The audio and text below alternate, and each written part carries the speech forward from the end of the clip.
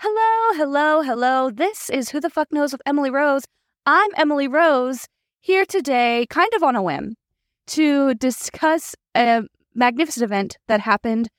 Rachel Leviss, formerly known as Raquel Leviss, dropped her first episode of her podcast, Rachel Goes Rogue, and I could not think of a better person to have on to talk about this podcast than the one and only Lindsay of Vanderpod Recaps. Welcome back, Lindsay. Hello. Thank you. I knew I was going to have you on the show very soon because, of course, Vanderpump Rules is coming back at the end of the month. And as soon as it dropped, because I was up at 5, when it dropped, I was like, oh, I have to message Lindsay. But then I said, wait a minute, maybe give her time to wake up and live her life for a second. But I'm just so glad that you came on and that you were able to do it today because it dropped today. So it's very fresh on our minds. And I actually listened to it twice. I listened to it right before we got on, so I could have all my fresh memories. How are you feeling? How are you doing? It's been a crazy day. I knew that today would be wild with this podcast dropping. But I was when I saw that you messaged me, because I told you this when I was listening to it, I was like, oh, me and Emily would have things to say. So when I saw your message, I was like, yes, she knows. Yes, immediately. And for those of you who don't know, if you haven't listened to my other episodes with Lindsay, Lindsay is a Vanderpump Rules and now kind of Bravo in general, I think, podcast recapper. She does write-ups of the podcasts, and it is extremely helpful, particularly for those episodes that you just can't put yourself through. I know a lot of people said that this was one that they would not be listening to, so that they were very grateful to you, though I think that those people are full of shit, in my opinion. But yeah, so let's just get right into it. I want to know, because they released the teaser for the 1 minute, or was it, maybe it was a couple more minutes. It was a few minutes, yeah. It was a few minutes when I had Rob Schulte on. Mm-hmm. So it was right before Christmas, maybe the week before Christmas. What were your thoughts going into this episode? And was it what you expected? Was it less than, more than? What do you think? So I personally think it was better than I expected. Listening to the trailer, I felt like I wasn't sure what direction she was going in. And with this episode, there's a lot of things that I liked. There's some things that I have questions I didn't really care for. But overall, I thought I didn't hate listening to it. I'm not going to lie. When she first started it with, I am Rachel Savannah Leviss, at first I was like, oh no, where are we? I don't know. Just something about that sentence. I was like, And even my friend, he was texting me about it too. And he was like, but then later on, he was like, wait, do I kind of like this? Yeah. And like I said, I thought it was better than I thought it would be. With that said, I do think whoever was with her in the podcast, I'm sure we'll talk more about them. Producers, I guess. Yes. I would call them, yeah. Yeah, but I felt like beforehand, there was definitely either a script or something laid out as far as talking points. You can definitely tell. However, I do think there were kind of points when there was like true reactions coming from everyone. Yeah. And so I think there were like those moments that you could see, but I do think there were moments of kind of like leading questions, but not as bad as Bethany's interview. And my biggest thing with this, another just main takeaway, is this should have been the first time we heard from Rachel. That Bethany interview, I still think, looking back, I think Rachel is still very like in a heated place in that Bethany interview. And I don't get that vibe, but because of that Bethany interview, and I get it, people are going to compare, right? And there are some differences in it. So I do get that. Yeah. Well, she actually starts off, one of the first things that she says is that she's in a room of women that have really supported her. And the conversation that she has, so she does a little bit of a monologue. I am Raquel Savannah Leviss. And then she talks about how it's kind of scary doing a podcast. And honestly, I was like, girl, I can't listen to you talk about whether or not we're here, we're in the podcast. Like, I can't, But it was interesting, the role that these, for I guess, I'm going to call them producers because I can't think of another word for them. I call them iHeart ladies. iHeart ladies. They really, and my friend and I were texting about this. I was not a fan at first, but once we got to the real reactions, I kind of realized I've actually loved them the whole time. And then on my second listen, I realized how imperative they were to moving the story along. And it kind of felt like rather than them interviewing her necessarily or whatever, she was kind of having a conversation with them that we were in on. And I thought that was interesting. I'm definitely interested to see if that's going to continue. Like, if these ladies stick with her, I'll definitely be interested to see how that goes. What do you kind of feel the same way, or do you want her to fly on her own? So from them, like, they definitely had moments where it felt like they were fangirling and had true like laughing, especially when Rachel's talking about like the first time her and Tom hooked up. At one point, one of them like gasped, and I was like, "Oh, they're like really like do not know anything, like what you know what I mean, the story." And so I go back and forth. From like a comedic standpoint, I enjoyed them, but the thing is I can't picture Rachel just being by herself on a podcast. I don't know if she'd have to have a really good outline and really would have to flow. And that's hard to do for anyone doing a solo podcast. I think that's extremely hard to do. I give people and you all the credit. And so a part of me kind of wishes like if she did have a co-host, and maybe we'll see more of this. It's only the first episode. Right. They would like, there's still some like hard-hitting questions that I would like answered, but I don't know if they're going to ask that because they don't seem to be familiar with the show.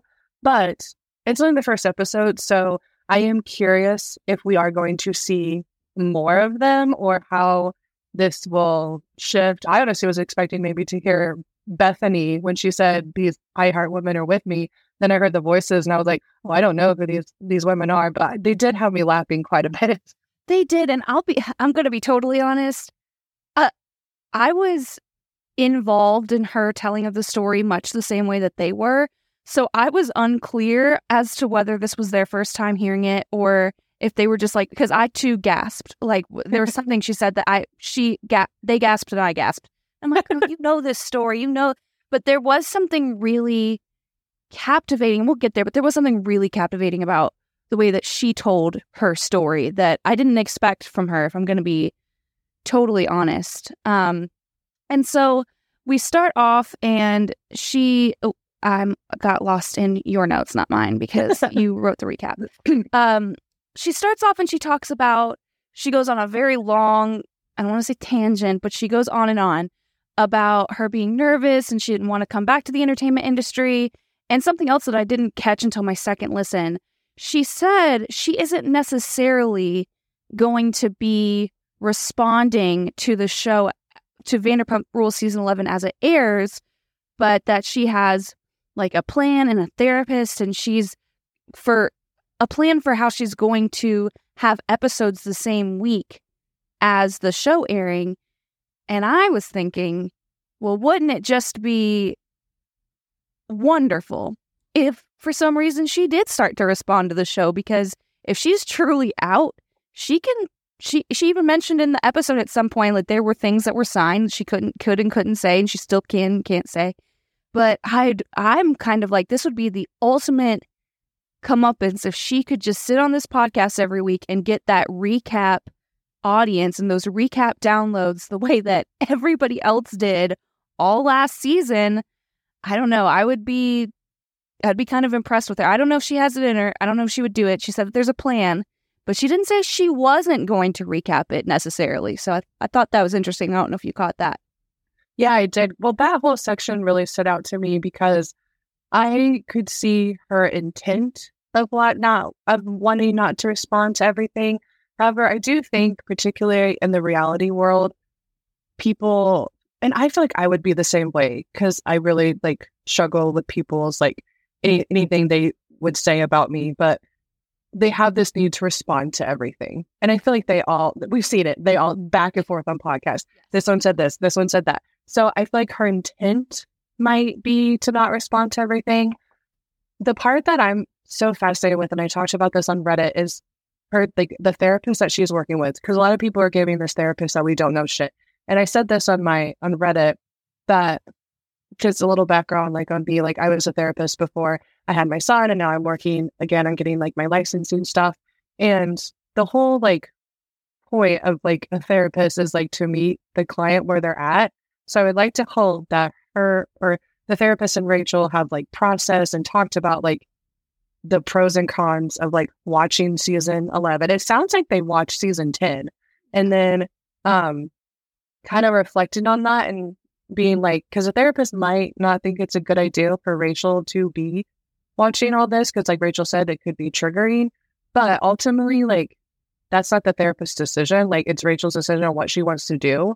So the best thing for a therapist to do is to meet her where she's at. And it's so wild. Like, also Rachel's a public figure, right? So like, that's a whole other level of trying to guide that. So I just think that this therapist sounds like, okay, this is what Rachel's going to do. So I'm going to try to meet her and then check in. I'm sure they're checking in all the time. It sounds like they're going to watch an episode and check in.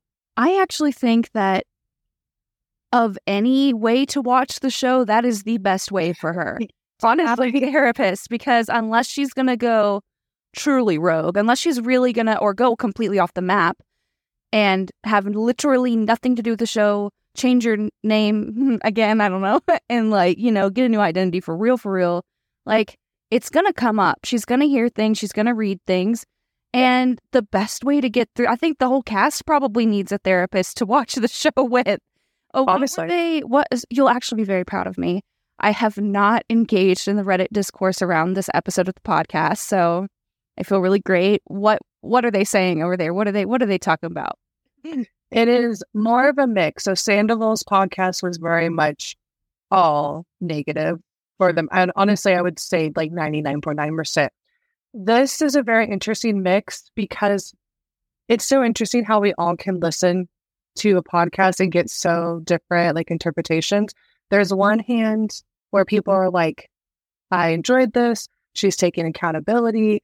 And then there's the other people who are like, there is zero accountability in this, lies. And I find that so interesting, because I was reading those comments, and I was like thinking about this like topic of accountability. And I was like, you know, and I said this to other people, like, I think it is hard, because I think even in Bethany's podcast, I was like, she isn't taking accountability.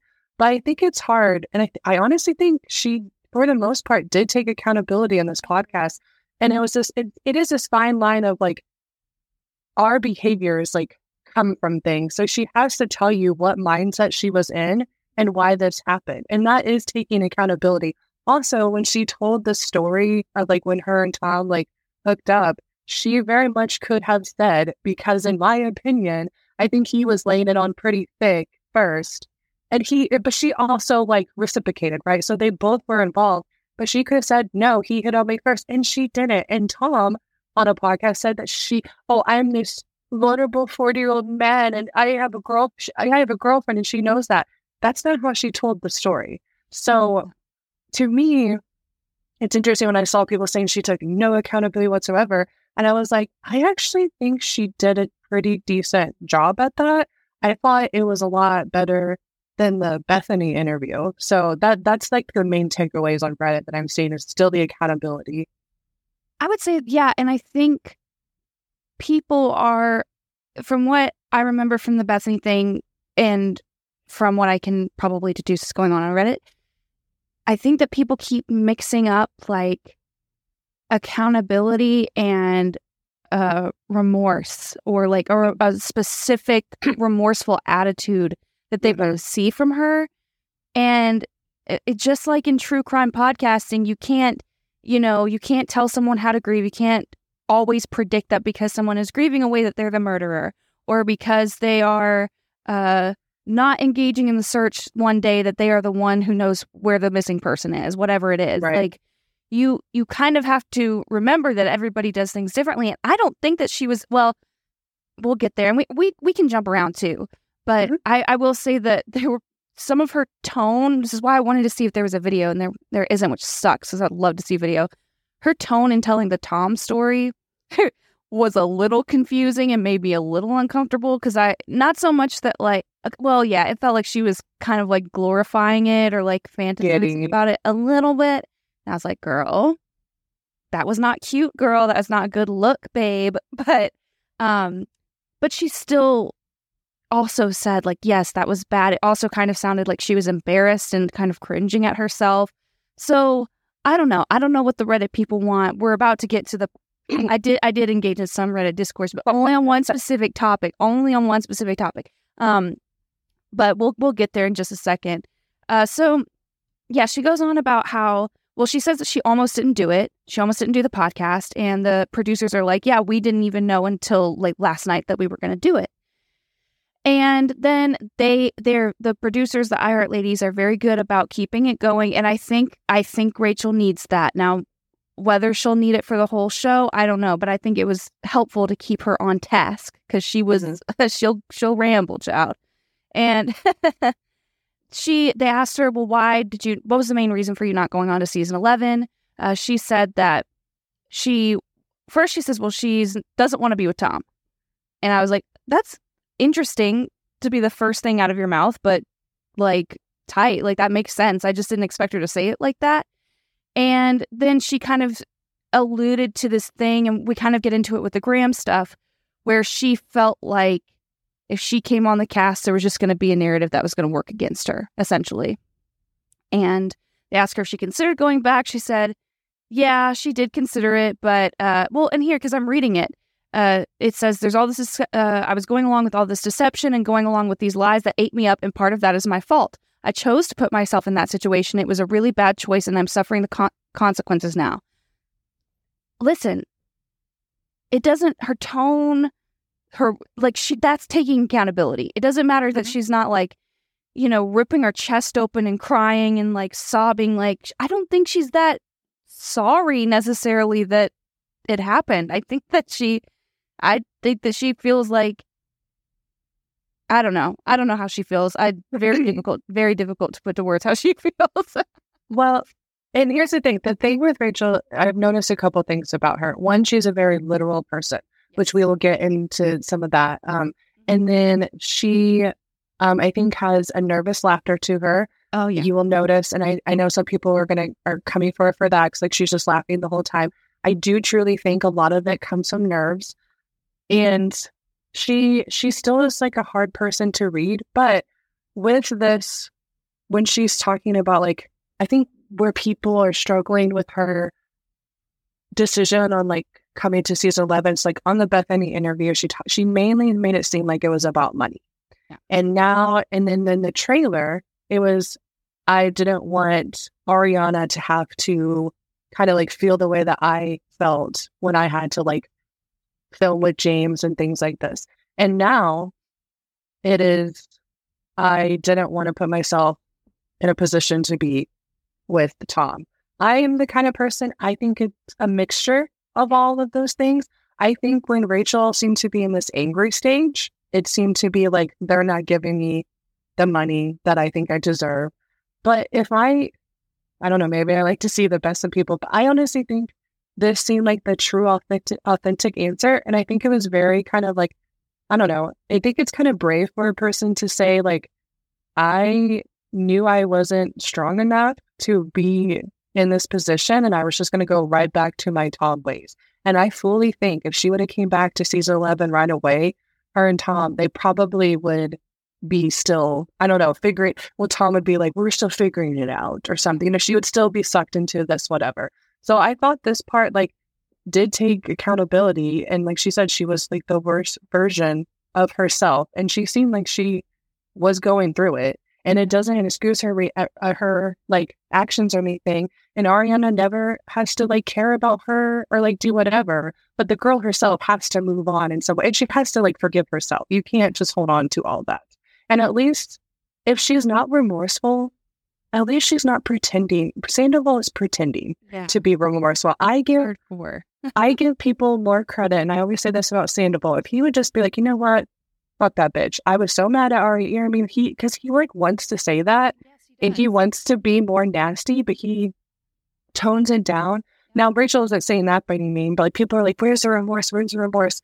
And while we may want people to be remorseful, some people may not be, but also her remorse may come out in different ways. Maybe her remorse is more of like, oh, like cringy, I felt embarrassed or things like that. Maybe her remorse looks different. I don't know. She is hard to read, but I feel like her feelings and thoughts are more genuine than Sandoval's when it comes to this. 100%. And I will always prefer a full, going the full Monica, if you will, and just being a complete and utter villain, being like, oh no, fuck all of you bitches. Not only just this one, every single one, and the one in prison too, okay? Like, that is what I am all for. Now, Rachel's not going to do that, okay? No. But I appreciate her for where she's at, much like a therapist is supposed to. Right. I consider myself her therapist, obviously. Oh my gosh, the dream. The dream. And so she kind of reflects on her making some unhealthy relationship choices, personal decisions, drinking. At one point she does say it, and I'm not sure if we're quite there yet. She does imply that, and I didn't like this, that her cast members were encouraging her to drink. It's not that I don't believe her. I absolutely believe that her cast members were encouraging her to drink, but I also feel like you have some autonomy over that. Right. And I think that she should have, because there is something to get into there about the pressure to drink, but I don't think that that's like on any of the individual cast members. I think that that's more of an environmental pressure, and I wish that she would have dove into that. But maybe she was exhausted from that with Bethany. Who knows? Right. Yeah, I agree. So then they ask her if she's still connected to Tom Sandoval in some way, and she says that she put him on a pedestal and he really validated her. And she realized that she has a pattern of this, of putting these guys that she kind of has an infatuation with or respects or looks up to on a pedestal. Then she says, then my friendships suffer because I'm not spending as much time with my friends. And this is another thing with her that I'm like, and maybe was just something that I kept thinking the whole time was she is socially stunted. Like, yes, these are lessons that I was learning about relationships with guys and stuff when I was in my early 20s. And I had probably learned most of these by like 23 or 24.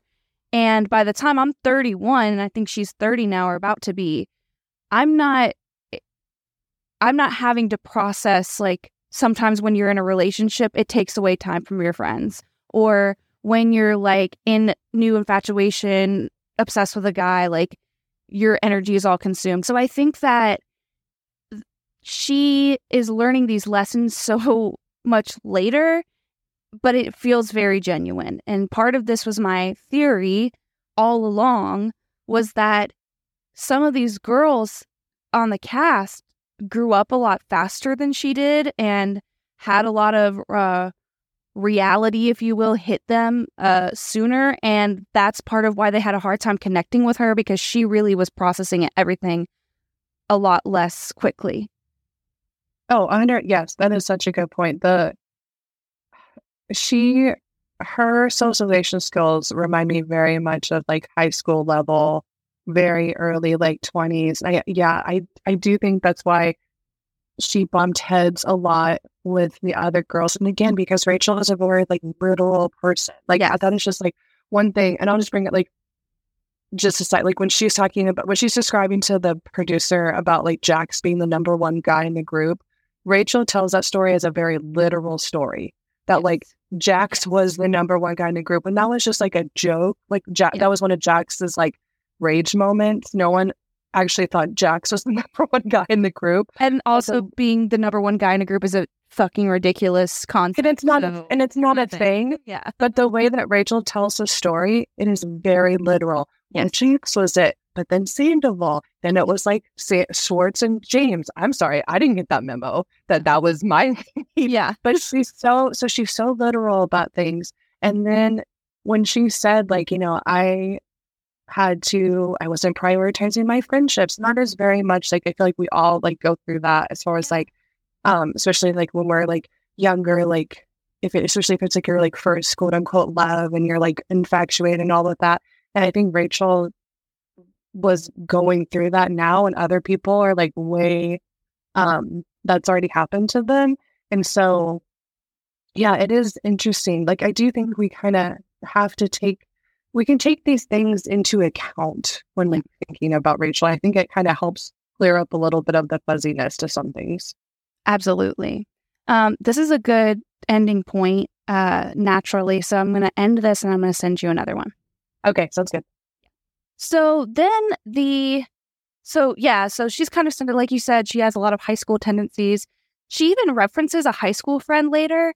And I thought, and she refers to that person in the present tense, like, this is a friend that I have in high school, is how she says it. And I don't know why that stuck out to me, but I was like, I just thought that was interesting. It doesn't mean anything.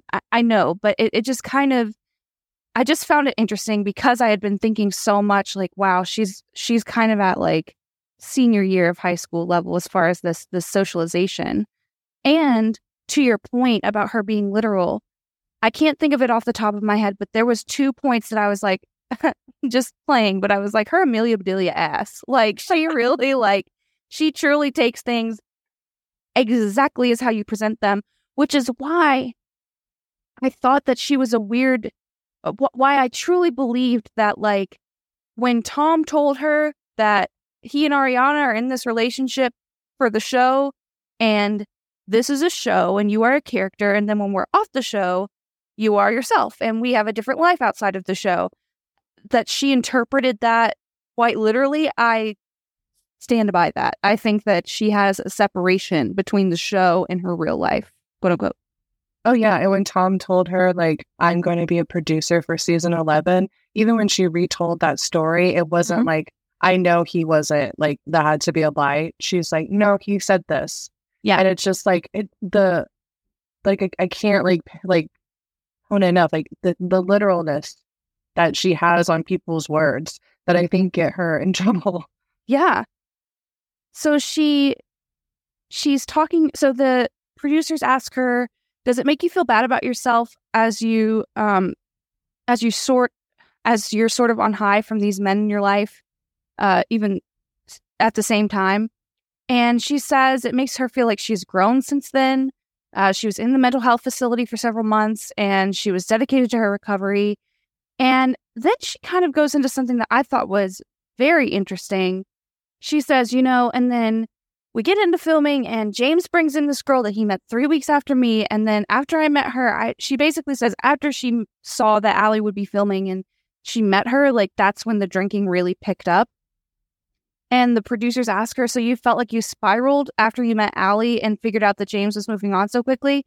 And I do think this was one of the moments that I was kind of side-eyeing the iHeart Girls, because I was like, that's not exactly what she said, but it does seem like that's what she was getting at. The spiraled word I thought was a little too leading for my taste. Mm-hmm. But she said, well, yeah, that was the first of it. And she said she found herself with the cast members encouraging her to drink. And she said she really needed a therapist in her life. And again, something else that I'm like, yeah, like by the time you're 30, I don't know, girl, like I would hope that you had already, I don't know. I just assume that when you're at that point, you've probably been told in your life before, like, you need a therapist, and you've either decided to go the way of therapy or not. Like, right. She talks about it like it was like a revelation. I'm like, interesting, very interesting.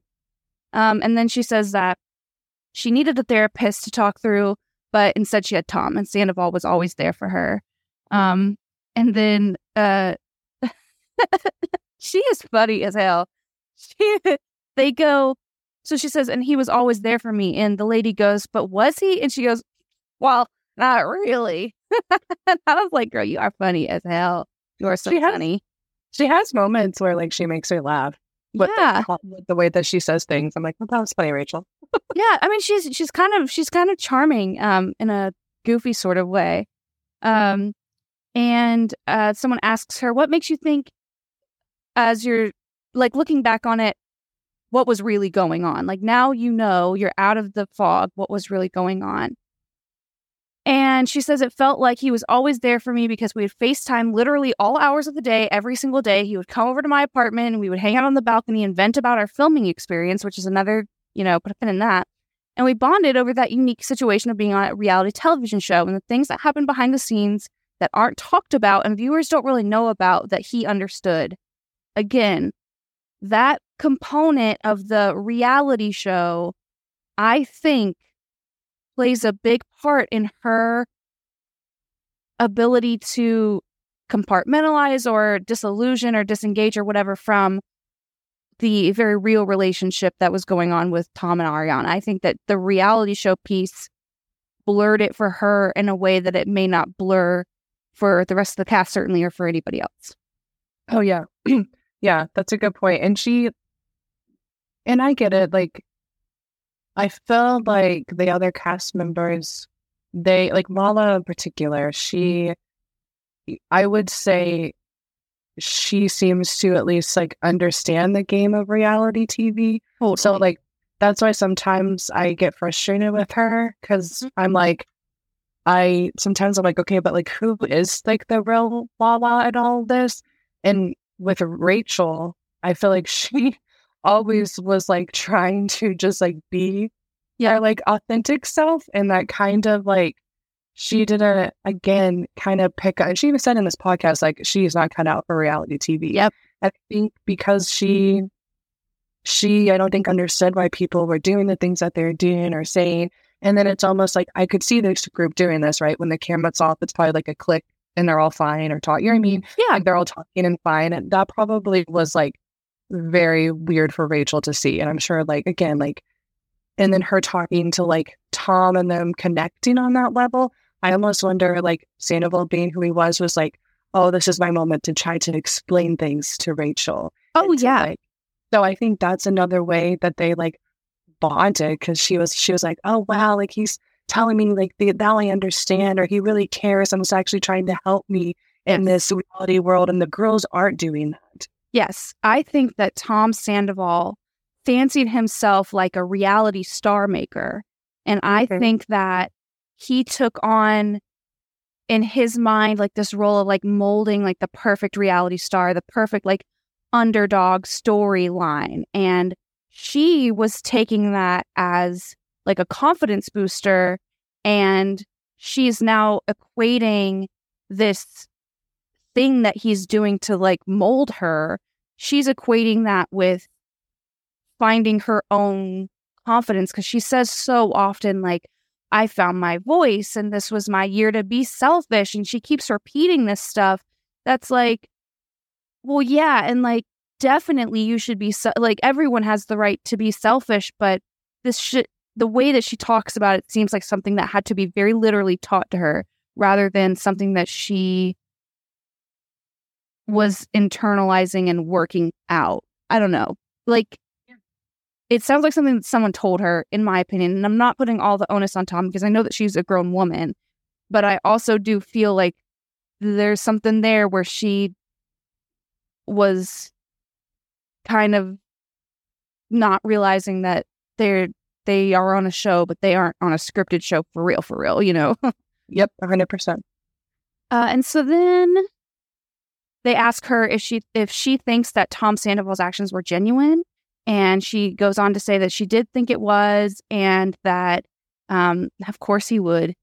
He would vent to her about his relationship, and she said, I think I was too patient with it, which is also just the way that she says things is so funny. It's very honest. Like, not I should have realized that he was playing me like a fiddle because he's telling me one thing and I'm seeing another. She's like, I think I was just too patient with him. It's like, yeah, I guess you were. This is a part where people like kind of called out like this remorse element, because she said, like, I really should have put my foot down and be like, okay, you need to decide what you want because you're telling me one thing and your actions are speaking a different story. Because people like, she could have took this time to like say like, you know, I realized like I just shouldn't have been in this situation at all. This was hurting Ariana. However, I think this is just a real honest moment where she was like, and she even said, like, if I could go back, I'd change like a million different things, right? But in this instance, and this, I mean, these things do happen where, I mean, people cheat and they get caught up. And so I could see her like in that moment being like, oh man, like I should have done this. I should have told him, you need to figure this out. Yeah. And I think, again, that's like an honest answer. And we see this a lot of time with cheat situations with whoever is in the relationship.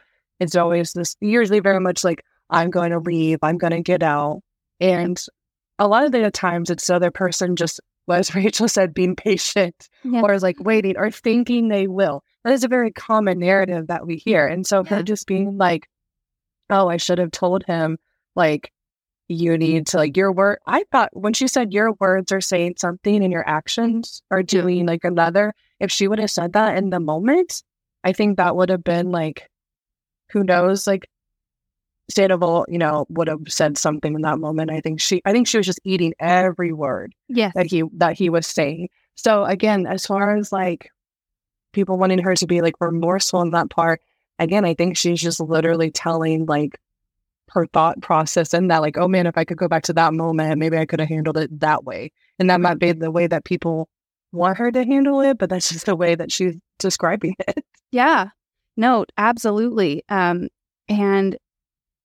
oh, well, I'll get to that when we talk about Graham, which we're going to get to.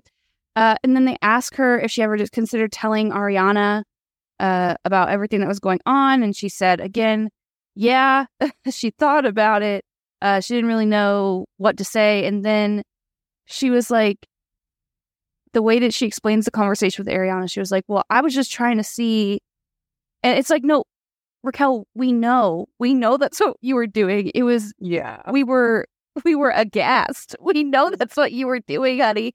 She was like, well, I was just trying to see, like, because it seemed like they weren't having sex, and I just wanted to know where she was, and I was kind of surprised. And I'm like, I know. But also, I do think, and this is very unpopular, this is not something I could take to Reddit. They would kill me. It would kill me. But I do think that in the same vein of, you know, I don't think that it was all Tom telling her things. I think that Sheena would say things. I think that Katie and Lala would say things. I think that other cast members, co-workers, Tom Schwartz, I think that lots of people were saying things about the state of Ariana and Sandoval's relationship, because I think that was kind of, from everything I've gathered, a known thing that they were in a tough spot and that they didn't always get along. And frankly, I think that Ariana and Tom probably argued or conducted themselves in ways in front of Raquel, because certainly Ariana did not think that it would matter. You know, a lot of the girls, even though Ariana was certainly her biggest champion, maybe next to Sheena, a lot of the girls took her meekness for not being observant. And a lot of times it's totally opposite. The person who doesn't speak up a lot, or maybe isn't the most vocal or quick to anger, whatever, is usually probably has a pretty good vibe of what's going on. So I have a feeling there was a couple of times where the real reality between Sandoval and Ariana came out, and Raquel, who takes things literally, sees an argument like that and thinks, oh, well, they hate each other and they're not fucking. Now, it's on her to do the research. It's on her to be honest. It's on her to, you know, but that's just not what she was doing. That's not what she was trying to do in that moment. She was trying to be with Tom. And so that's what she did, goddamn, you know? Well, and this literally was a situation like we've almost seen verbatim before, where Tom and Ariana, I think Ariana said they were not like in their best spot in their relationship. Yep. I think Ariana, the way she handles things, I think she kind of thought like they were in a rough spot. They usually get better, you know, keep working on it. Yeah. What does Sandoval do? Sandoval has literally said, glorified roommate. He said that verbatim to Kristen before. Yes. So for him saying that to Rachel does not surprise me, because he has the same MO for everything. It's like, it is truly wild. Yeah. So him saying that to her. So Sandoval, the route that he goes is he cheats. He finds someone that he feels like he could build up. Even with Ariana, I think he saw her and was like, I could build her up. She can be in the show and I could build her up. Yep. Rachel, she's in her like this like she said, this non-people pleasing era. And Jesus, she and I Taylor. know. Gosh. and Thomas, he's even said like, oh, I was so attracted to her because she just seemed to be coming into her own. And I think he's attracted to that because I think he thinks he can mold it and shape it in a way that he like wants it. And so again, and though I've seen this film before and I didn't like the ending, yes, it's very much what we've seen with Sandoval and in the situation. And so I think when he was telling her these things, she did a check-in with Ariana. But honestly, no matter what Ariana said in that moment, Rachel was going to continue what she wanted to do because she was in the thick of it. Yet though, that conversation with Ariana was interesting to me because no matter what she said, Rachel was still going to do what she's going to do. Even later on when she talks about that phone conversation she had with a friend when she told them what was happening, she kind of was like, okay, noted. But she was not in a place to get out of it. And again, like that's the honest truth. Like she was very much like, I'm going to check in, but okay, you're saying you're having sex and you're sexually attracted to him. He's not. I'm going to go with what he's saying right now because like this situation makes me feel good, even though it was toxic. And I think, I think that conversation with Ariana, I want to know, well, it was very out of place. And Ariana said, oh, well, I was just waiting for someone to ask me. And I was like, really? Why didn't you just say something then? Like, why didn't you? I don't know. That would have been a good time, in my opinion, for her to have like a sit down, hash it out about the Toms with like Katie or something. So it was all very, that's all very odd. I'm not blaming Ariana, just to be very, very clear. I'm just saying that I thought it was so odd that maybe no one thought to ask her that because everyone just assumed that they were, and so no one thought to ask her something like that. And I think, it made for some really wild ass television. So then, and I'm just going to kind of get through all of this kind of stuff because I really want to get to Graham and I really want to get to the Tom story. But they asked her if she felt like she was watching herself, or was she watching what she knew to be herself, or was it an out-of-body experience? And she says, yeah, no, it was basically like watching the worst version of herself, which was a very beautifully worded way to say that, I thought. She talks about how she said this time and time again. She was a rule follower. She was a good girl. And this was like her bad era. And I just have to say, and I wrote it in my notes, like the eras thing, I'm like, I understand that it's like a very palatable, easy way to like compartmentalize and put like decisions that we make into times in our lives. But I just can't listen to her say that it was our era. She has all these eras. I'm like, girl, you fucks Tom Sandoval. It's not an era we want to like glorify, okay? No, like very high school. Very high school. And it is very like, I'm not, I think, I hate Taylor Swift, so maybe that's why I'm so triggered. But like, it is kind of, Taylor Swift kind of caters to this like romanticized high school bullshit thing. And that's kind of how Rachel lives or talks, or that's, and I love Rachel, but some of this is a little too fantasy for me. Yeah, very fantasy. And guys, just so you know, I am still reading Lindsay's recaps to get through this. So if you guys want to read along, you can on Instagram and Reddit, which we will put at the end of this episode. So then one of the ladies asks, was James your first unhealthy relationship? And I think that James was her first boyfriend, essentially. She said she met James when she was 21, which is like, if James was your boyfriend for that many years at that time in your life, she's got to have something to work on or to heal. Well, and think about, as we're talking about like her socialization. So she was 21 then. Right. So imagine so we saw this behavior with like Sandoval when she was 28. So 21 social level, Rachel was very much like a wide-eyed, there's nothing there, because I think she was just consuming everything that was around her. And then for James Kennedy to be your first relationship, I'm sorry, that's gonna fuck you up. 100%. Because as she even said previously, like the rule follower, the people pleasing with James, and like I understand that. Like I've been like the relationships before where you're like, okay, I need to do this so the other person doesn't react. That's exhausting and that takes a toll on you. And so for her to like, you know, being in that relationship, and then this is a part where I kind of wish the producers or whoever, the iHeart ladies, would ask more questions about her and James' relationship, but maybe they'll get there. And also, I know this is a very, very sensitive subject, so I'm not going to push. I don't know where Rachel is as far as like her reflection on her and James' relationship, because we talked about this thing in the first episode I came on with you, like the darkness with James Kennedy. Yeah, it's there. It's there. It's palatable. But they do this thing too that I found so annoying.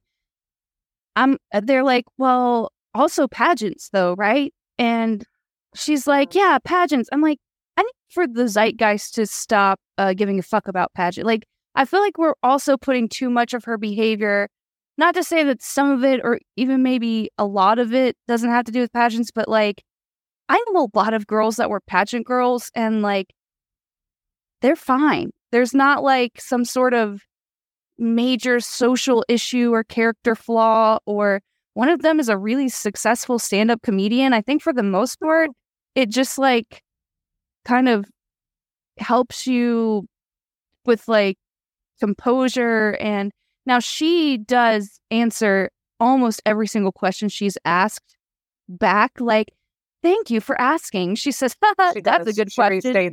She restates it. She comments on the question. She compliments the question, which I do think some of that's reality television because you have to say everything, you know, as a statement. But I think some of that also is pageant. But, and I don't know why I'm going on this tangent. It just does really bother me because I don't like, and I certainly was not in pageants, so I don't know where this is coming from. But I just feel like a lot of people are like, instead of just saying like, yeah, man, sometimes women cheat. Sometimes women don't give a fuck about the girlfriend, even if that's a friend, and they fuck the guy. Like, instead of saying that, a lot of people will be like, well, in those pageants, they really fucked her up. I'm like, I don't know. Like, maybe she had some sort of atypical experience, or I don't think that pageants are great, but I don't think she wasn't like a toddlers and tiaras. She was like a middle to upper teen pageant girl, I think, or preteen. Yeah. And that part makes me upset too, because again, the Rachel very much was talking about like the unhealthiness of her and James' relationship and where she was at. And then they quickly turn it to pageants. I'm like, well, wait, that was very leading, because Rachel, I don't think would have brought up pageants in that moment. So why are you wanting to I don't know. Again, I'm like, were they trying to like steer this direction where they don't talk about James too much? Or was this just like, they're trying to like, again, like, see, those are the parts when they do that shit. I'm like, see, you're taking that part to me, you're taking away the accountability aspect. You're trying to add excuses. Yeah. Like, I don't think Rachel would have brought up that part, but like you said, it is very interesting. Rachel will literally answer anything that you ask her. So they asked her that. So then she's like, excuse me. Oh yeah, pageants. Like, let me talk about this, which I don't think that was on her radar. So that's why part of me, I would be so interested. Truly, honestly, Rachel going rogue would be her actually being solo on this podcast, because she very much, she can be leading with her questions in so many ways where I'm like, is that actually what you think? Right. Or are you just like answering in a way that you've been trained to do? And I think that is a very pageant way that she grew up in. Yeah. But yeah, that part actually did make me like mad. So it's just like, okay, I feel like we get somewhere and then they ask a question where I'm just like, I didn't want it to go in that direction. Yes. No, this is bullshit and I don't care. Then she talks about her comfort zone and how and also I will say that if she's not the most eloquent, speaker or whatever, having a podcast is going to help her in some way. So I don't think that the podcast is all bad. I just wanted to, because they kind of talk about this, and she talks about how she's proud of herself for having a podcast. Much like if you have a stutter, like you got to work through that, and then eventually, like if you can be a public speaker or a singer or something like that, it helps. They ask her if she's been insecure her whole life. She's like, yes. And she details all the ways that she's felt insecure. I think that was good to think about too, when you think about Sandoval playing into it, because when she talks about how she was in this fantasy, again, it's kind of like high school imagery, like the really hot, popular, most liked number one guy in the group. All of a sudden, he likes you, but you're the ugly duckling. And that's how she perceived herself. That's how she grew up, thinking. I don't know what trickery happened with James. I don't know what kind of bullshit went down there, but I very much feel like she was insecure. And I also want to be careful. I just need to say this, Lindsay, because I don't want to be played the fool, there may very well be an aspect to her personality. There may be a little bit of Monica in all of us, okay? 100%. Some of this might be a little played up. She may have overcome some of this, I was an awkward, nerdy girl and all of that, and she's kind of leaning into it for storytelling or something. That's possible. I don't think that she's evil maniacal. But I just think that for the most part, what we're getting on this podcast is who she is, Oh, yeah. And I don't live in a world with reality TV people. I have thoughts and opinions, but there's also I very much understand that these people it could all be for show, or everything that Rachel could say on this podcast could be not the truth, right? I understand There are aspects of that out there with all the cast members. Even some that I really like. I know there's always aspect. I don't know these people. I'm just watching and listening. So I totally understand that aspect. And like I said earlier, I'd like to think when listening to this podcast with Rachel, I do think we got some true, authentic stuff when she wasn't being leading with questions, and when we had those real moments. So I think, I totally get what you're saying with that. Yeah. Then they ask a question that I thought was very poignant, because it was kind of what I was thinking, and they put it very well. They said, has anyone ever told you you're very guarded? Are you aware of this? Were you always like this? Were you like this on the show? And she's like, oh, yeah, no, I hear it all the time. She was like, unfortunately, I have to have all these walls up. It's hard for me to let people in. And she said it sucks because she was starting to get to a point before the scandal where that wasn't going to be the case. She was starting to let her walls down. But I think that there's something to be said, at the point that they asked that question, whatever she was saying, which I see here, but the way that she was saying it, it was she wasn't getting to the root or whatever. She wasn't fully answering the question. She wasn't fully vulnerable. And I think that this guarded thing isn't just because of Sandoval. I think that this is how she's been for some time. And again, I guess we could say pageants have maybe something to do with that. Or her experiences. I think that if James was truly her first boyfriend, I think that she probably had no choice but to have to keep some things to herself and interpret and reword and present and all of those kind of things that you do when you're with someone who is a garbage human. Well, and like you said before, the way that she answered that question leading up to her being asked about being guarded, she literally said when she was only 6 or 7. So imagine that could be anywhere from kindergarten, first grade, and she felt not good in her own skin. That is a loaded thing for a kindergartner, first grader to feel. So her just kind of blatantly saying that and then nothing really else, that is very guarded. Because I know with me, I still have I have my walls up with people, but I am more very open about stuff that I've been through. So like for me, if I would answer that question, I would have like elaborated more on like why I felt that way. But Rachel was just like, I was 6 or 7 and I did not feel good in my skin. And when I heard that part, I was like, I would like to know more about that, because I'm wondering, I can think maybe like she was adopted. There are other things, and the way that she moms sometimes, like particularly when she was like, my mom nagged, I didn't want to be like my mom. When she said that, I was like, ooh, like there's just so much more of a dynamic there that I'm interested in. So it's interesting that they picked up on like her guard, because I think we do very much like see that with her.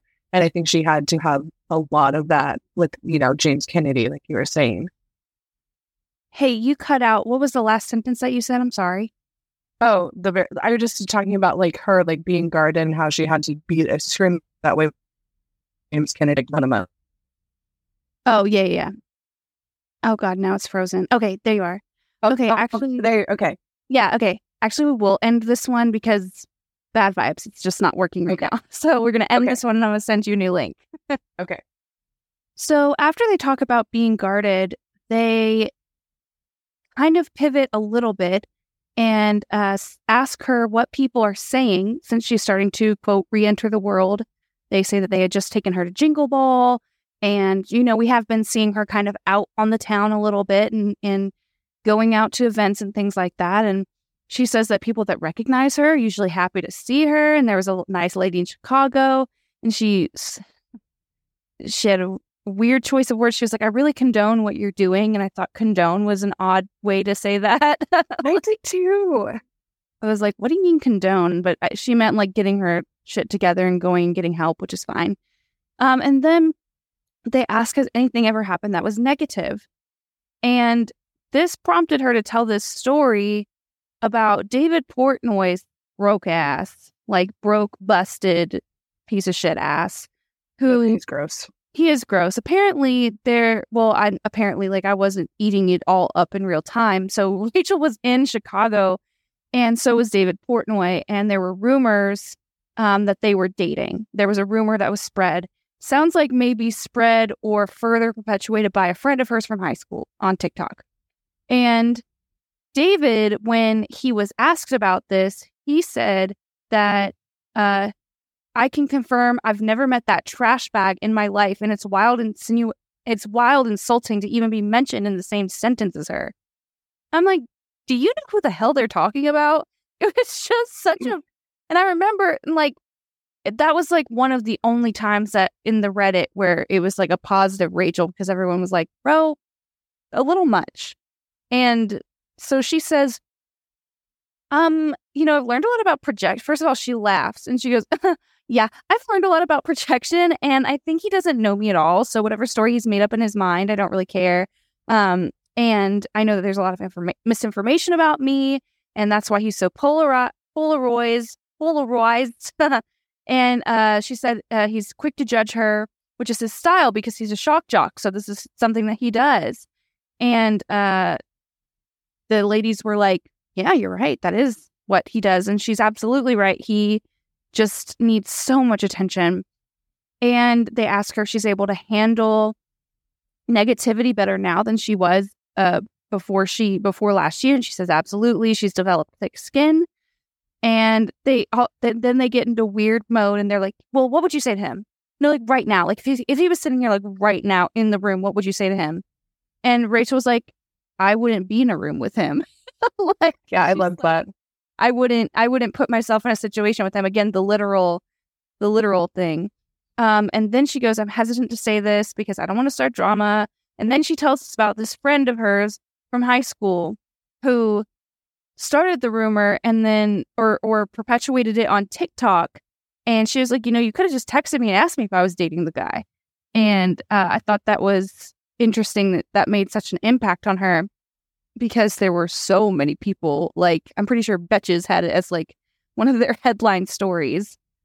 So, but it makes sense. She knew the girl. They asked if she's yeah, that. Go ahead. Oh, just that story just like took off like rapid fire, and it literally started from like Behind the Blinds, which we both love that podcast. Yeah, but someone like wrote into them that they just happened to be in the same small town, which is kind of odd, but they were in the same location. He was at a pizza place, she was at a coffee shop. And then it turned into they were spotted together. There was this, there was that. And I was just like, the way, and again, like talking about his nastiness, just a few months ago, he talked about how Rachel, he was like, murder her when they brought up the whole Graham situation. So like he literally said those words. I didn't know that. Yeah. And so like, this is not someone that, he, you know, the way that he taught, again, the language that he used to describe her. When I heard this rumor, I was like, yeah, this isn't like you, just because him and his girlfriend broke up doesn't mean that like Rachel like swooped in. Like, I don't think that's like this whole like character arc that she's just now going to live in.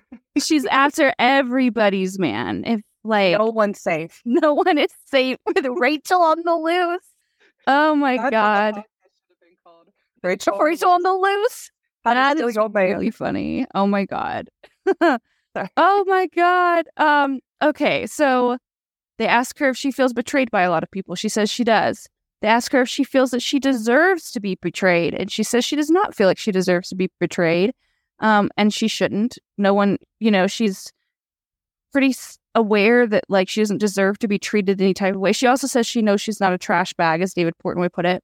So I like that she uses that language about herself because she's, you know, she may have made a bad decision, a trash decision, but that's not, or been in a trash situation that she did not take the necessary steps to get out of, but she's not a trash bag person.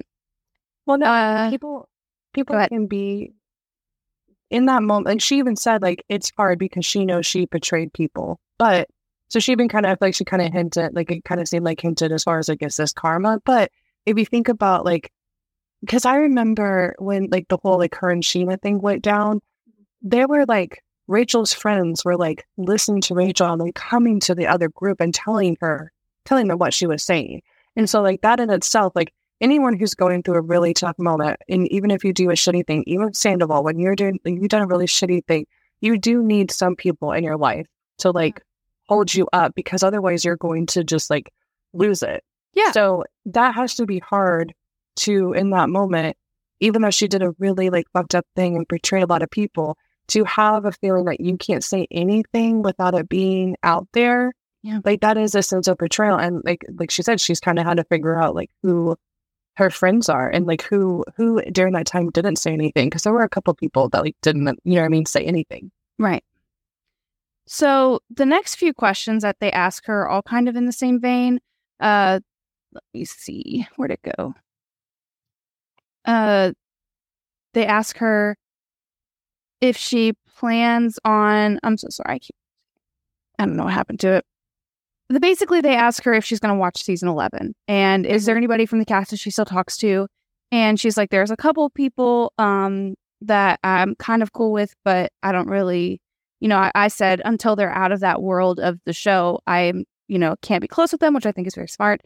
And then they ask her if she's nervous about season 11 coming up. And she kind of starts to ramble, and then she says, you know, and then Graham, and then they ask her, how do you feel about seeing your dog this season? And then we essentially get the Graham story. Now, I am going to speed run this story with the caveat that this is exactly what the fuck I said was going on from the beginning. And I don't know why it took y'all listening to her say it. I don't know why, not you, obviously, not you, Lindsay, none of my listeners, because my listeners are great, but all of the other people that were just so quick to be like, taking James Kennedy's word for something. It's so whacked out. It doesn't make any sense. So this is what she says. She and James got a dog together. They were raising him together. He was already kind of behaviorally challenged. He already had some issues. When he also had an issue with being very possessive. So like if he had a ball, if he had a toy, if he had something and you know, got anywhere near it, much less try to take it from him, he would get extremely aggressive. And then that was not helped by James would, what it said, I'm now paraphrasing. James would go into these fits of absolute rage or come home drunk and do this ridiculous shit, and he would scare the dog, or he would play too rough with the dog, or he would encourage the dog to do stupid shit, and it fucks the dog up in the head, understandably. And then, you know, the truth of the matter is James is not a good dog owner, and he would do things like he would kick him off the couch, just stuff that's not good for a dog owner, right? And I believe that she had tried to get a couple of different training or behavior treatment things going, and it just wasn't working out. And then it comes up to the time that they're kind of split up-ish, and they're working with the dog. They're trying to figure out what's going to happen with the dog, and then she goes into treatment. And the dog goes with her parents. She doesn't want the dog with James, understandably so. Then the dog, and we saw the picture, about bites her mom's finger off, and I'm kind of exaggerating, except not really. We saw the picture. That was a gnarly bite, okay? And mom is basically like, hey, you either come home and get this dog or dog's got to go. And Rachel was like, well, guess you guys got to find a new home for the dog. And so they do that. She says that the dog gets rehomed and is brought back to the shelter or whatever, not a kill shelter, the shelter that the dog was placed in to find for rehoming. Within 3 days, she says? 3 days, yeah. 3 days, because it bit the owner's kid or something like that. And so then they try to rehome him again. And this is where I'm not super sure exactly what happens. But they were trying to find a bunch of different foster families. So I had the really difficult decision to either leave the Meadows and take care of my dog or extend my stay. So my family found a breed-specific golden doodle rescue in Southern California. My dad drove him over there, and my mom had the trainer's phone number, and they promised to keep the rescue adoption situation under wraps because I'm a public figure. My mom made it very clear. She didn't say who I was, but she said that she had been in the media a lot lately, and she wanted to have it confidential. And then so that owner is the one that returned the dog in 3 days because of a bite. And then they needed more money for a new trainer because the trainer that was working with him stopped working with him. And so they scanned his microchip. They saw that it was connected to Lisa Vanderpump and Vanderpump Dogs. They called up Lisa Vanderpump. Vanderpump goes, I'll adopt Kraka. And so she adopts him and doesn't tell Raquel that she got Graham back. And then the lady asks, well, how did you find out that he was with Vanderpump? And she said that she was a week out of the 90-day facility, and she saw on social media someone had taken a picture of the cast in Lake Tahoe, and they saw that Graham was with James, and that's how she found out that Graham was with James. And this part was a little hard to follow, because I think this is where Rachel's trying to put it into show terms, but also trying to explain the logistics of what happened. Mm-hmm. Essentially, Lisa was planning on reuniting, I guess, Raquel with Graham on this Lake Tahoe trip, because at the time, Raquel was still maybe going to go back to the show, and her first episode would be Lake Tahoe. So from what Rachel gathered, this would have been a reuniting episode, and she was not cool with it, and she said, I don't want him to go to James. So whether or not Graham is, this is what I'm not totally sure of, if Graham is actually really living with James or if Graham is really living with Lisa Vanderpump. I'm unclear, because it still kind of seems like the way that she ended up wording it was that Lisa Vanderpump, the person, adopted Graham officially. But either way, because I guess this is how it goes, I'm going to take her word for it, she surrendered all of her rights to Graham, so she didn't have any fucking say over who ends up with him anyway. And then she emphasizes that James is not someone who should have a dog. She said that she's trying to be chill, and she didn't say protect, but she's trying to protect the situation. She doesn't want to say too much, but James can't have a dog. And I am inclined to believe her. And then Lisa tries to lure her with, she says, why don't you bring me some flowers to apologize? Harry, Lisa Vanderpump. And then that's basically it. Rachel says, I'm not going for that. Have a nice life. Yeah, so I have so many questions, because it's if this rescue, if money was an issue, why wouldn't, because it sounds like they were maybe still having contact with Rachel's mom. Mm-hmm. So it's I wonder why they wouldn't maybe reach out to them first, because they have money from my understanding. I mean, they're pretty well off. So it's interesting that they didn't reach out to them first, and then they scan Graham's chip and they see that it's Lisa, so they call her. I would have loved to hear that conversation. Totally. And then Lisa said that she would adopt him and try to rehome. If she couldn't rehome him, then she would live off in her beautiful ranch. Rachel was like, "What ranch?" and and I wonder, because this is where I kind of got confused, because I took it, I wasn't sure if Rachel would have came back, would she have bombarded? Like, was Lisa going to give her Graham back, or was she going to give Graham to James in front of her? Like, I wasn't sure, like, what direct, like that confused me. So then, and then dog situations get people very hyped and very like, yeah, it is a situation that makes me nervous to talk about, because while I love dogs, I also can have empathy for people in these situations. And I feel like Rachel did try to take the steps that she could.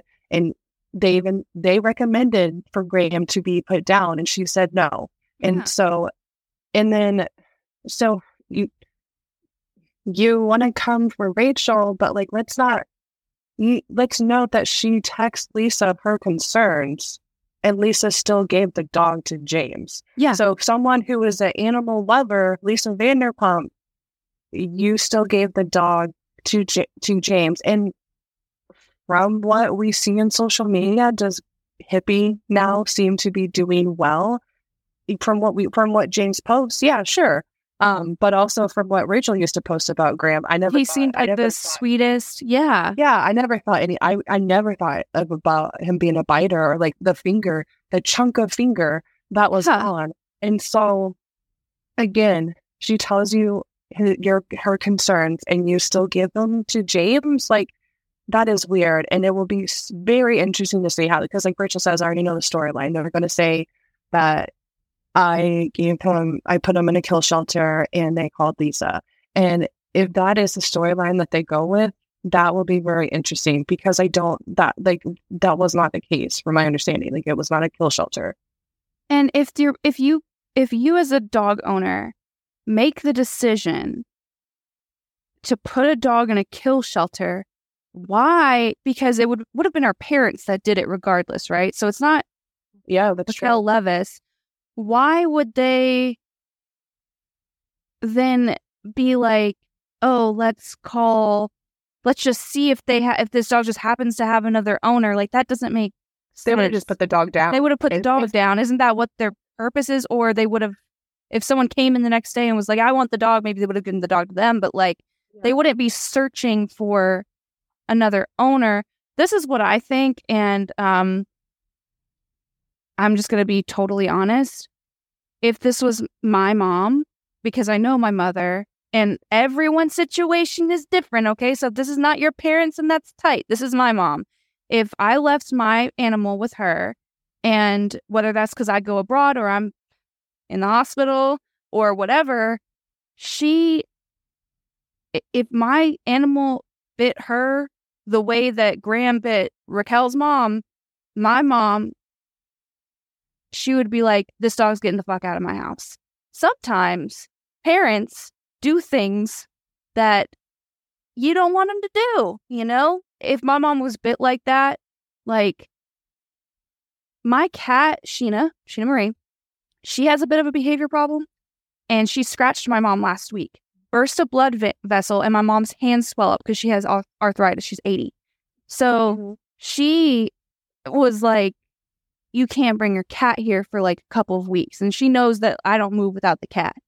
So I can only imagine if Sheena had pulled that stunt, if I was out of town, Sheena would be on the Vanderpump Ranch right now. Sheena would not be like with my mom. And so I'm just saying, like, if mom is like thinking, I don't know how long my daughter's going to be gone, I'm not taking, this is not my dog. This is not my dog, not my problem. You gotta go. Sorry, babe, gotta go. Your priority is your mental and emotional health. The dog's just gotta go. And they wouldn't have given it to James. That was one thing that kept coming up. And I told y'all so. Of course they're not going to give the dog to James. They fucking hate James. And James is an abusive piece of shit, allegedly. So, no, they're not going to give the dog to James, okay? And it's all like believe women and like Queen Ariana and Katie is the master and all of this mother bullshit. But then when You have a girl sitting here saying, like, this man would get belligerently drunk and scare the shit out of my dog and treat him rough and have him bite and just act abhorrently to the point where I don't want to say it. Oh, well, it's the girl that slept with some guy. So I can't stand that. She's saying, oh, he's shit. He's trash. Hello? Well, and I even saw some comments that were like, why didn't, like, Rachel, in that situation when James was doing that stuff, like, I would have just, like, left right then and there. That is so easy to say. I don't, like, some people, I'm like, I wish I had your life. Because if you're not in a situation like that, like, first of all, like, that's awesome that you've never experienced like that. But if Rachel and James, like, she would see that, and obviously she was struggling, like, with how he was treating her, right? Yeah. And so, and again, she said, like, she felt like she was nagging him and she didn't want to do that. So then she would try to express herself. And I'm sure James, really took kindly to her expressing herself. Yeah. And so, yeah, it's very easy to just say, like, oh, if that was me and he did that to my dog, I would just up and leave. I think there was a lot. I think you have to think more, like, about the whole picture and, like, that components of that relationship. It was toxic all around. So, like, you have James allegedly abusing a dog and allegedly abusing his girlfriend. Like, they all were in, like, this nasty cycle. So again, like, it's interesting how they come so hard for Rachel in this situation. And I feel like over a dog. Well, a dog, and also she's pinpointing behaviors that James did to this dog. Right. But what do you turn it into? Why didn't you do anything? Well, right. I'm sorry. I'm focusing on the motherfucker that did that to the dog and then also did it to Rachel. So allegedly. So they're both in that situation. And your thought is, well, why didn't you do anything? Like, what? Like, this was like this cycle of alleged abuse that we're seeing.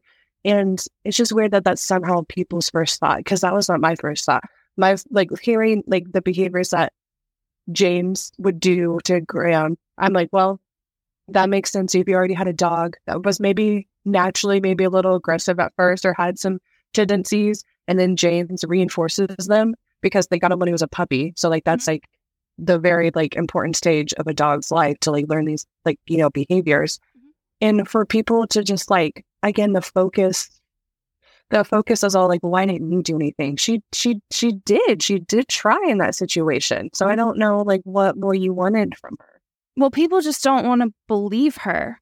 They just don't want to believe her. But my thing is, regardless, you saw her mom's finger. Her mom didn't make that up. So if you're on a level of mom made up the finger picture, then there's no talking to you. That would be wild. That would be wild. But if you understand that that dog gave her mom that injury, then, and again, it's like, well, why would you, they'll say, oh, well, why was she provoking the dog? Like, bro, to get that injury out of a dog that is provoked, like, she would have had to literally put her finger in the dog's mouth and clamp it down herself, like, and then like, that is not something from just, like, provoking a dog. That is a severe injury. It's so weird that you guys are defending a guy. It's so weird. Like, what Rachel did was extremely humane, in my opinion. What their parents did, they took it and they did what they have to do. Sometimes you're not equipped to handle the behaviors of a dog because they're not a fucking human. They can't emote the way, they can't express, they can't tell you what's wrong. So you have to have a really specialized person who works intimately with animal behavior to correct it. She said they attempted to foster a few times and didn't work out. So this dog was putting people in danger. He has to go live on a ranch, and that's fine. Villa Rosa is perfect for that. I guess that's the ranch that she's referring to. I don't know. But, like, even the most rich people, that's like a time commitment. That's a lot to ask of someone who's in a mental hospital. Thank you very much. Mm-hmm. Well, and then guess what? We see articles, and it is different. What do we hear when we read about a dog attack in the news? What comments do I say? Why didn't the parent? How could you let that happen? Right. This says that this dog has been aggressive all this long. Why didn't you do anything? How can you let this happen? Exactly. But in the same sense, if that person then does try to do the right steps, then it's still not right. So I can't live in this world where like, and coming from, I love dogs, but also it's not a black or white situation. There are things that happen in people's lives, and like every situation is different. So you can't, I don't know.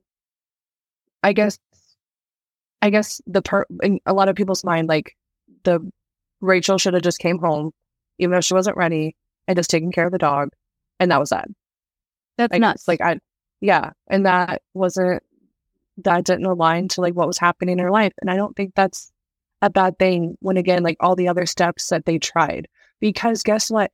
A lot of people too, when someone tells them like, you need to put the dog down, some people do that. So like people are either going to they're just going to say that she's lying if they don't like the answer. They're going to believe James Kennedy, which I will never literally ever do. Yeah. And that's on that. So y'all, the dog, let it the fuck go. It's not your dog. It's not my dog. The dog's fine. Hopefully Graham is undergoing maybe I don't know what Allie does with her free time. Maybe I genuinely don't know what she does other than the cards. So maybe she has lots and lots of time to sit down and deal with the dog and get all the behavior, and hopefully he's okay, and hopefully James is in a state where he's not terrorizing the dog or making the dog's anxiety so friggin' high that he's continuing to act out. I hope not.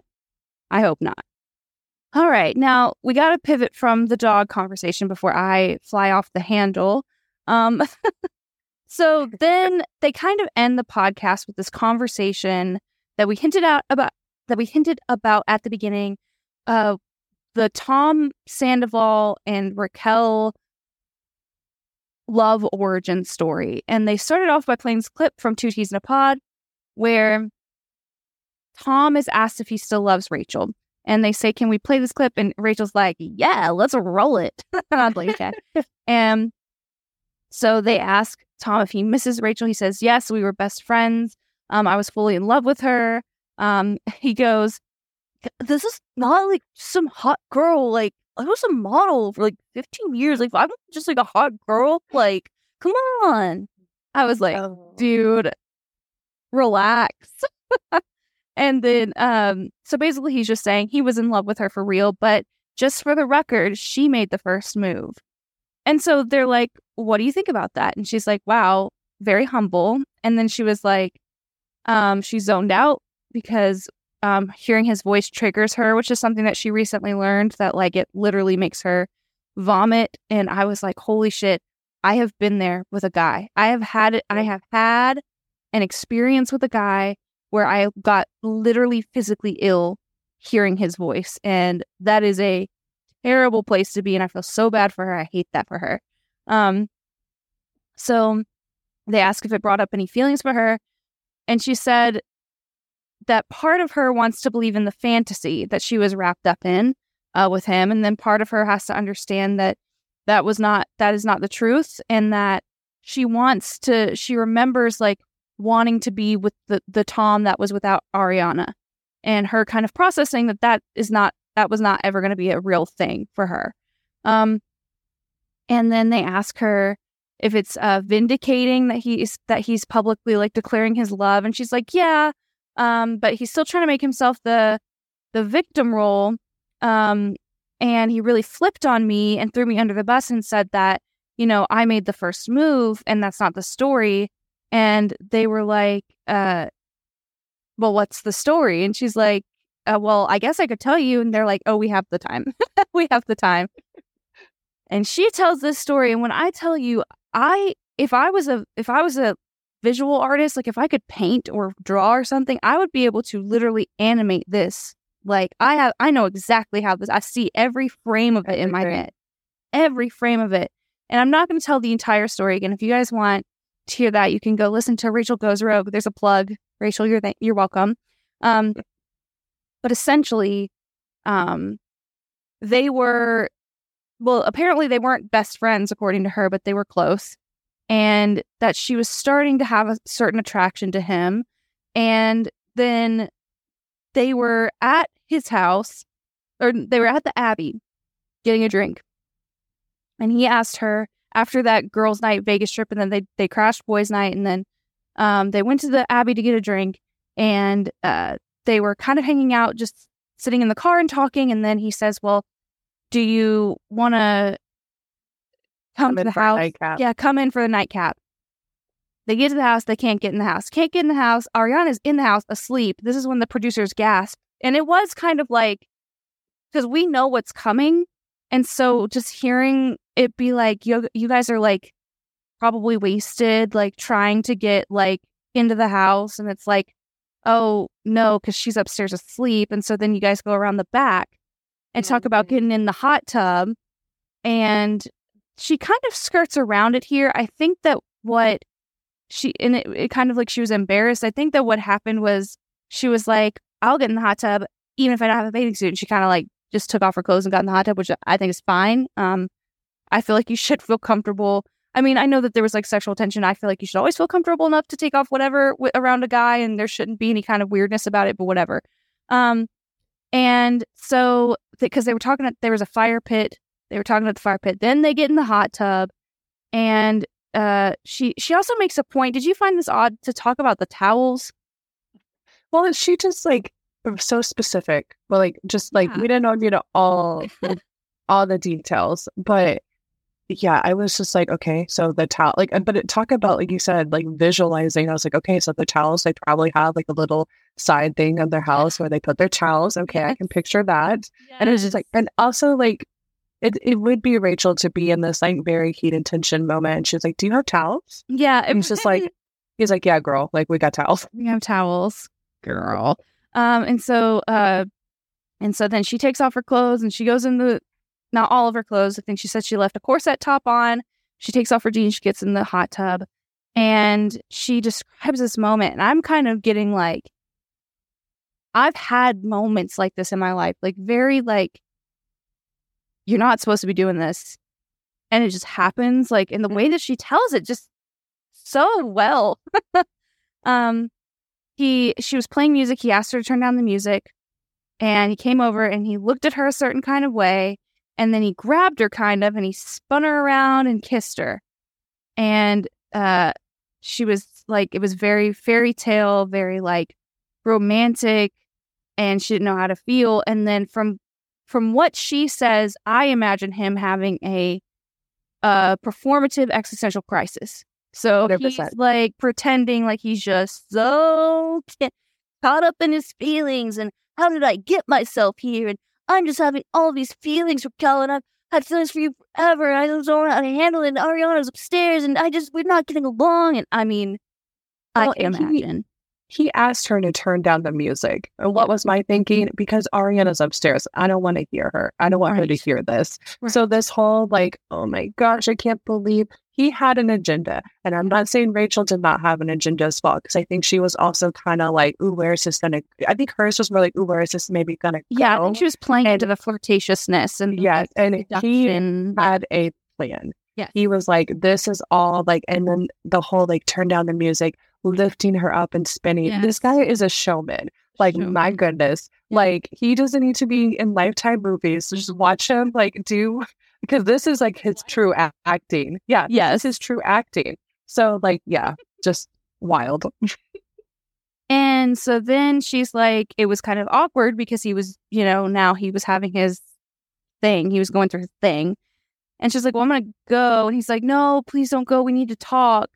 And she's like, well, I'm not going to sit here and talk. And so they go in the car. And from everything we can deduce, they go in the car. And I'm sure, and I also described this moment in detail in my own mind, and I promise it happened this way. They get in the car, they start talking. It's like, I've been this girl. Unfortunately, I've been this very girl. And you're in the car, and it's like, I've had these feelings for you forever, and I don't know like where it's gonna go, but. And then they kiss, and now they're fucking. She's on top of him. I promise you, that's what's happening. I promise. Yeah. And but that's not exactly what she says.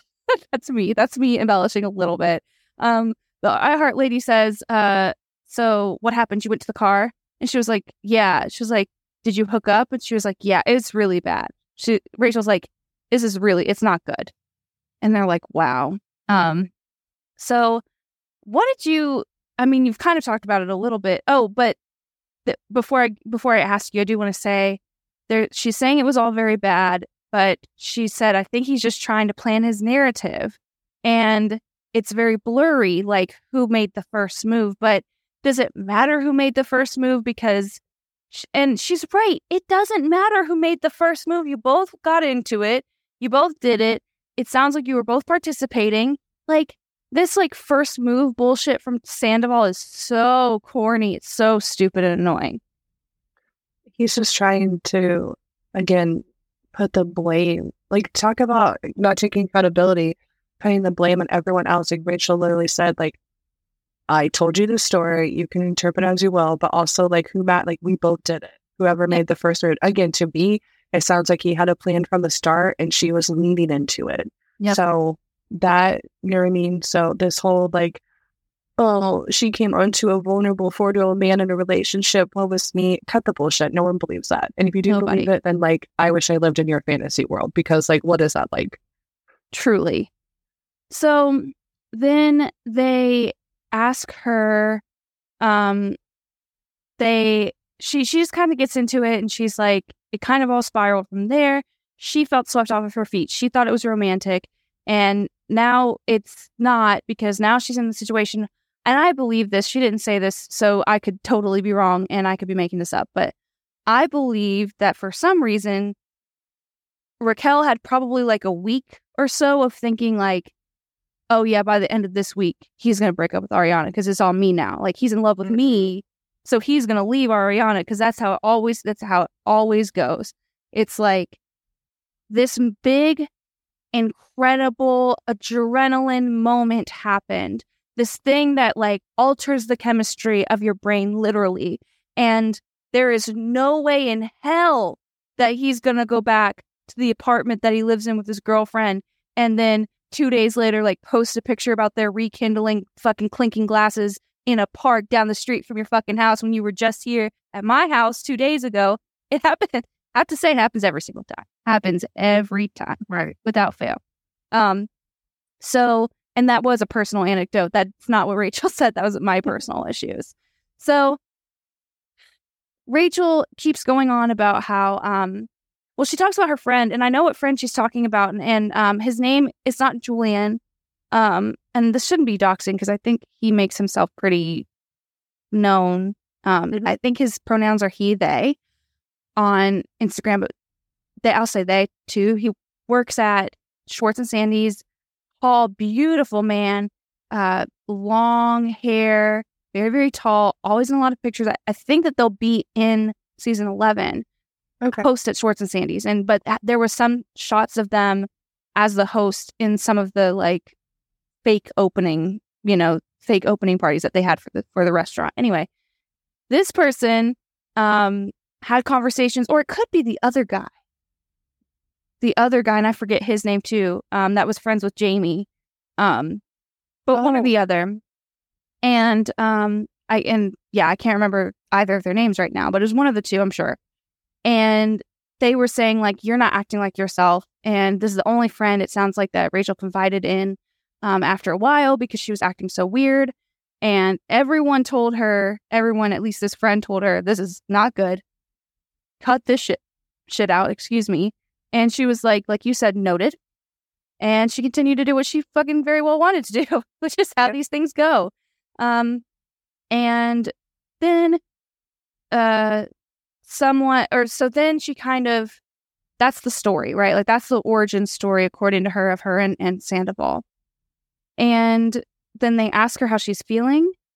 She said it feels good to tell the stories because she's been telling this to only very close people in her life, and now she wants to, she's ready to tell the world, but she's also kind of nervous because she doesn't know exactly how it's going to be received. She talks about like NDAs that are signed and certain things that you can and can't say. So she doesn't want to be misinterpreted because there might be pieces of things that she can't expound on. But at the end of the day, she realizes that the Tom Sandoval thing was not a storyline. It was her real life.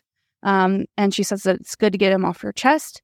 Part of the reason that she's drawn to doing a podcast and talking about these specific concepts of when you put someone on a pedestal and there's a power imbalance and issues with codependency, molding yourself to shape someone else's perception of you and getting caught up in the very vulnerable personal things that I've experienced, is because she knows there's other people out there that struggle with that too. And she said she's not the first person to be involved in a relationship that wasn't handled correctly, so her story's not unique, but hers was on a much larger scale. And that was episode 1 of Rachel Goes Rogue. Now, I went through that very quickly, but if you want to back up and if you have any notes or questions or anything you want to say about that Tom story, because it was a lot. The one thing that I kind of want to end on, and she talked about before the Tom story, and this is like one of like, either if this really came from her or maybe she like, I don't know, someone told her this, but I was like, damn, that is good. When they asked her like, well, how do you feel about Tom saying he missed you? And she said he misses all the benefits in our relationship without actually being in a relationship and also having a committed relationship. And I was just like, yes. Like that describes this whole thing in a nutshell. So when you hear Tom saying like, woe is me, I miss her, blah, blah, blah, that is what he misses. So like her actually verbalizing that, wherever it came from, I was like, snaps for that. Yeah. And so like that just like really, it stood out to me. And the whole of her telling the story, a lot of people called out she seemed kind of like giddy. And it almost, again, like, I think when you're describing that story, I think in that moment, she probably did feel really giddy in this like fantasy world that was like seemed like, it literally seemed like a rom-com, like in the situation where you're with a guy and he like literally lifts you up and spins you and kisses you. So like, I think a part of it was like that giddiness. I think a lot of it too was this nervous laughter thing that she does when telling a story, that embarrassment, that like cringe feeling.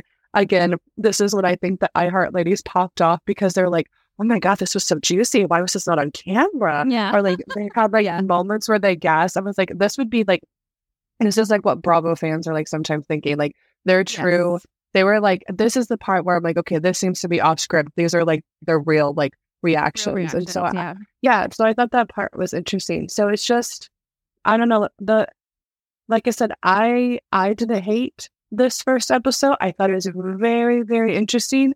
And a lot of people wanted to know about this when she kind of implied that potentially the shorts thing was a decoy or something. Like she was like, we'll get into that. And I was just like, okay, because I am curious about like, was this something that her and Sandoval talked about or like what? I'm very curious about that. So I'm curious how this podcast will go as far as like the topics and will these iHeart ladies still be there? So I do think, like I said at the beginning, there seem to be more positive reactions to this podcast than Sandoval's. So I think Rachel has an audience for a few episodes if she really wants to like hone in on stuff. So I'll be curious to see like what more she says. Now, this is something I really wanted to ask you specifically. Who of the Vanderpump Rules podcast having cast, whose reaction are you most interested in hearing to Rachel's podcast? I mean, Sandoval's is just going to be like, I'm not looking forward to that. So I don't really care. Lala is just gonna like pop off and be like, I don't even know what's like going. Like she'll just like go off on tangents without actually like knowing. Whatever, it doesn't matter. What Lala says doesn't matter because whatever she says tomorrow or Wednesday, she will backtrack on the following week. So Lala to me is a non-factor. Well, and like it's coming from me, who I kind of flip flop on like how I feel about Lala. She will say, like, even on her Amazon Live today, she will say that she doesn't care, but she will read about it, and then she will eventually say something about it. And then, I guess out of all of them, I would be interested to hear Sheena's takes, which might be unpopular because people come so hard for Sheena when she talks about any of this, and I'm just like, I feel like Sheena was very honest in her last podcast where people were like, you're calling me out because you think that I don't have closure from that friendship. And you're right. I feel like I don't. And so I would be curious to kind of hear some of her takes specifically about, because Sheena's kind of feels like she's kind of in this limbo regarding Sandoval, right? So it will be just interesting to hear how she talks about it, because I do feel like Sheena tries to like reflect and really think about, like, Sheena will actually do the work and probably either listen to parts of this podcast or like read it, even if she says she didn't. I feel like she will. 100% she will. So out of all of them, if I had to pick, I think I would pick, I'm more interested in, actually, I think I could listen without wanting to like gag, would be Sheena. Yeah. I would say, Sheena's, if she says anything at all, because she might feel like or Kristen's too. That's I was going to say Kristen. That's a whole other. Yeah, I think Kristen's is the one that I'm most interested in hearing, just because